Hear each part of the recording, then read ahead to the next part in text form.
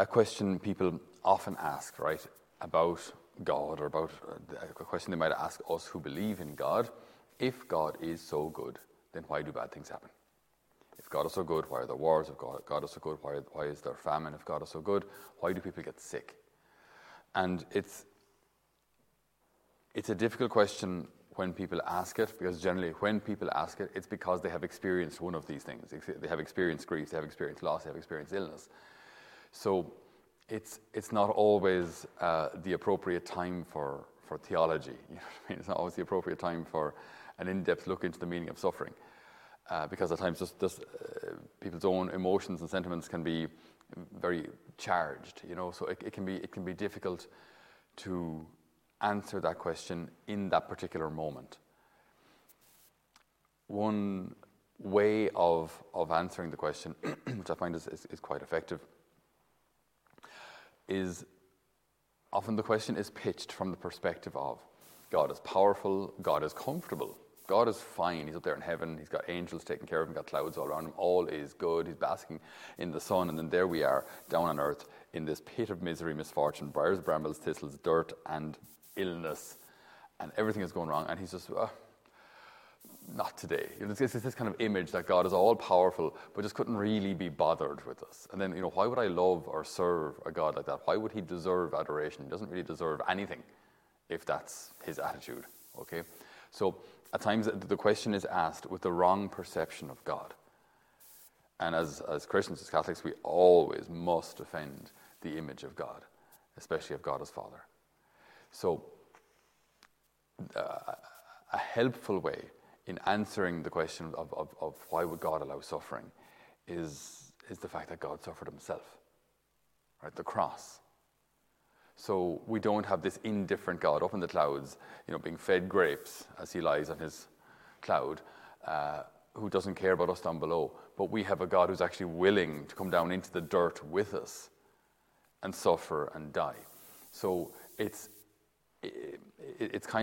not exactly answering the question, but it's a way of answering the question which shows that it's not that God doesn't care, and it's not that God is distant, and it's not that God doesn't suffer or doesn't actually know what you're going through, because he has suffered and died just like us. And that's very, very, because that changes things then, because then God isn't indifferent, God isn't aloof, God isn't just powerful but couldn't be bothered, indifferent to our suffering. That's not who he is. That's not who God is. That's not how God is. So just, 2 points on today's gospel. Jesus is walking on the water. Incidentally, before he works this miracle, he spends the night in prayer. There are a few occasions where Jesus does. Obviously, Jesus spent a lot of time in prayer, but there are a few occasions that the Gospels underline to make it very, very clear that Jesus spent some time in prayer and then something happened. So one was when he was about to choose his 12 apostles. He spends the night in prayer and then chooses them. Here we have he spends the night in prayer, then walks on the water, and then we have Gethsemane. He spends the night in prayer and then goes to his passion. So it's underlining something very, very powerful here. There are a few different things that we can bring in. We'll try not to get too lost in detail, but one is that if Jesus can do this, it means he can do whatever he wants with his physical body. You know, he can walk on water, he can defy physics and walk on water. And we saw recently, yesterday, that Jesus can do what he wants with created things. He can do what he wants with bread. So you combine those two miracles, right? Jesus can do what he wants with his body. Jesus can do what he wants with food, with created things, with bread. And so then he's able to do what he wants with his body and bread and make the Eucharist. So these two miracles overlap in some way. At the time, they wouldn't have seen that.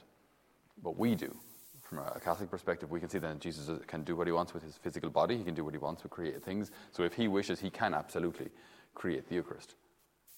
That he can absolutely be present in every species, in both species, after the valid celebration of Holy Mass. So that's just one little detail, if I may. But from our own perspective, then you've got the apostles in the boat, and they see Jesus walking on the water. Now, they don't recognize him. So they're in a storm, right? They're in a mess. And if you're in like, they wouldn't have had big boats. They were average-sized boats at best. If you've ever been to the Holy Land, the fishing boats, they're not very impressive. So if there's a storm there, like, this could cost you your life.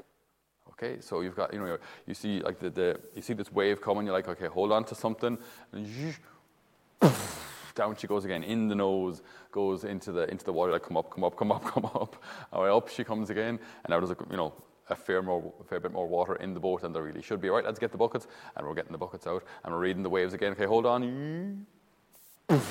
Like, it's very, very unpleasant. Okay, so then they see Jesus walking on the water. Now, they don't recognize him.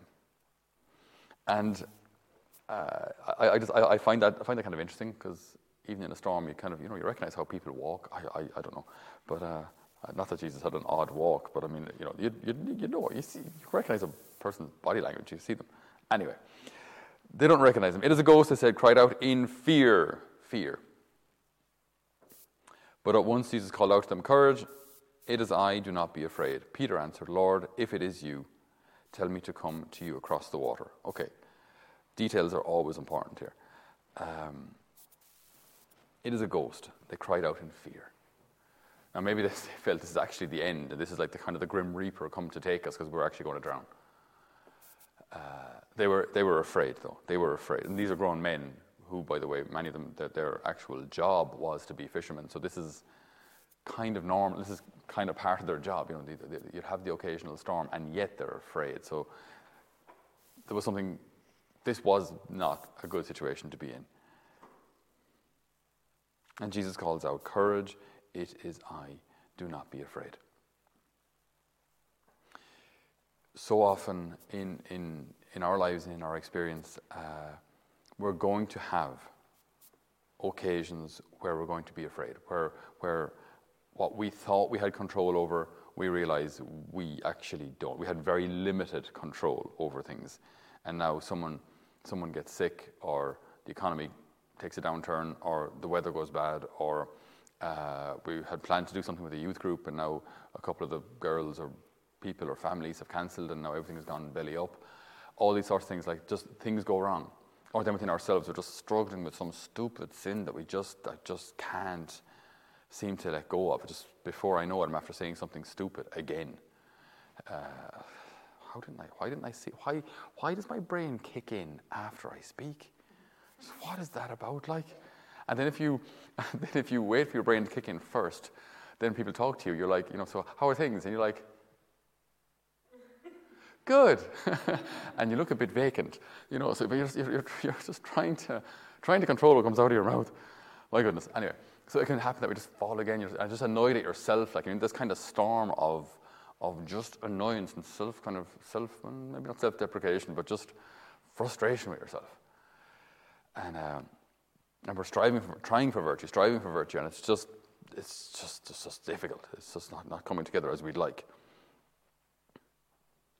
And then in these moments, like, Jesus calls out to us in our storm and says, "Courage, courage. I'm here. Do not be afraid."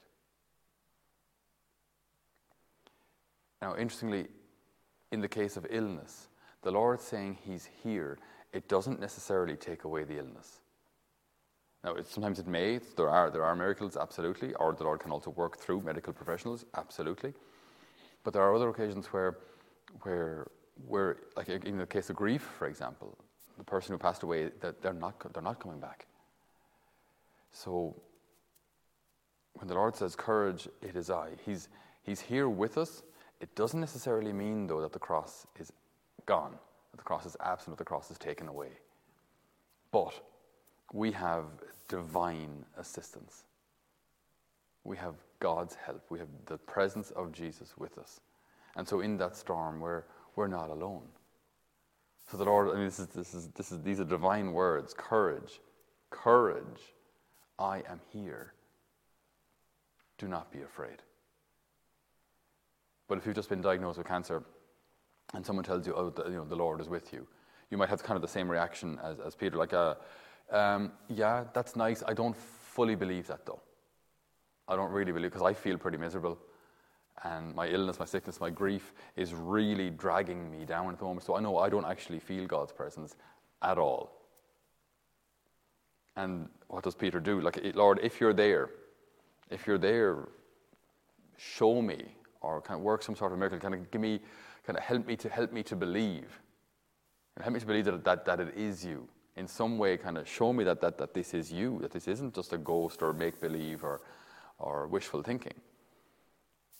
And it's an unusual thing to say, because to be honest, if I were Peter getting thrashed around in this boat, I would say, Lord, if it's you, would you mind calming the storm? Because that would be maybe a little more what I would think, but far be it from me to suggest anything to St. Peter. He got things fairly right in the end. But he says no. He says, Lord, if it's you, ask me to come out in the water to you. Very interesting. Why would you say that? Very interesting. So the Lord says, come. So now you have to actually get in a storm now. Your boat getting tossed around. You have to get out of this boat. So the boat is heaving all over the shop, and you're holding onto the side, trying to get out elegantly, while you're getting tossed around, and one leg out and the other leg out, and then you're trying to give a little push into the water. So, will this actually hold my weight? Because I kind of overdid breakfast there this morning, and you're pushing, and it's like so. Remember, it's not flat. Like, so the waves are going up and down, and it's still holding your weight, and you have one foot out, and it's. Why did I ask Jesus this? Why did I say, let me come out in the water to you? Why couldn't I just say, Lord, if it's you, what's your mother's name? Because that would have been easier. Okay, so here we go. Second foot, and out goes the second foot, and then you're kind of, giving a bit of a thump to see is it holding it, and it is. Now you have to actually let go of the boat. And there you are on these waves, getting lifted up and down. Remember, the storm has not calmed yet. So the waves lifting you up and down, getting kind of tossed around. And there's Jesus. We don't know how far away, but he was within earshot, so 50 yards maybe. And he starts walking towards Jesus. Again, back to our experiences, where in our grief or hurt or pain, we call out to the Lord, and it doesn't necessarily mean that the storm stops. Jesus is here, but at times so is the cross. But if Jesus is here, then I have what I need because I have God. And then the Lord asks us to come to him. So take a step towards me in faith. In faith. This is it's a bit nonsensical to walk on water. It's kind of impossible if you've ever tried. It ends very quickly and somewhat in a moist fashion. But in order to actually walk on water, it doesn't work. So come to me, do something, take a step in faith, and you will see the miracle. Take a step in faith, and you will see the miracle in your life. So, Lord, I entrust this thing to you. I entrust the situation, this illness, problem, difficulty, in faith that if I do, I will see the miracle. Now, the miracle doesn't necessarily mean immediate healing. Of course not. There are numerous reasons for that. Like, eventually, we do have to go. So God can't keep physically healing us, because eventually we have to leave Earth. We have to leave this world for something better, but eventually we have to go. So eventually we have to let people, we have to let them go. We have to allow God to work his plan. So just because we pray doesn't necessarily mean that what we ask for we will get in the way we ask for it at the time we ask for it. So, but we do entrust ourselves to the Lord, believing and knowing that if we do, we will see the miracle. And that miracle might be consolation.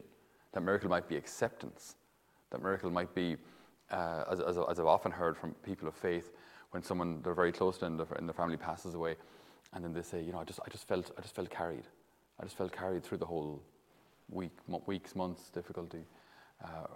Afterwards, I just felt like someone or something was carrying me. So that's your miracle. Rather than bringing the person back, it's getting you through it, consoling you. Courage. It is I am here. Do not be afraid. And so then Peter's walking across to the Lord, and again, the storm is still raging. He's getting waves lifting him up and down, spray in the face, and wind and everything. And then he looks back, and there's the boat just a little bit too far away. And there's Jesus not exactly beside me yet, so I'm kind of in the middle. I'm not holding Jesus' hand yet, and I now have no safety net. I've no boat to grab onto either, so I'm out in the middle. And it's at that point where he looks around and says, "Oh dear," and starts to sink. This can kind of happen to us too, where in our faith journeys we had maybe a safety net experience, a pilgrimage or a conversion or a retreat or something that really lifted us up and just made us think, that's it, this faith thing is fantastic. But then we have to walk with it on a daily basis, and then the difficulties, the challenges of life can kind of drain that out from us. And we need the Lord, and we hope we're walking towards Him, we're trying to walk towards Him, but we don't necessarily feel His consolation immediately. So I think St. Peter's fantastic. I think he's, I get him. I'm a bit impetuous like him, but he cries out, and he says, "Lord, save me," he cried. And Jesus put out his hand at once and held him. What a beautiful line. So that might mean that, well, if he put out his hand at once, he must have been either pretty close to him, or he was able to make up the distance pretty quickly. Either way, he puts out his hand and held him. I love that image. Remember, the storm still hasn't abated, so that they're still getting thrashed around. But Jesus is right there with them. "Courage, it is I. Do not be afraid. I'm here. Lord, save me. I'm right here." And he holds him. What an amazing analogy for real life and for our everyday experiences. Why did you doubt? And as they got into the boat, which means they walked back to the boat, then the storm drops. So our lives can be messy, they can be stormy, they can be unpredictable. They mightn't go according to our plans. But just to have this image, right, of the storm throwing us around, and yet Jesus right there saying to us, "Courage, it is I. Do not be afraid. Lord, save me." And he stretches out his hand and embraces you. So we pray for all of those who are suffering at the moment. We pray for ourselves on our own spiritual journey, for those who are ill, for those who are losing hope, for those who are feeling a little lost, a little at sea.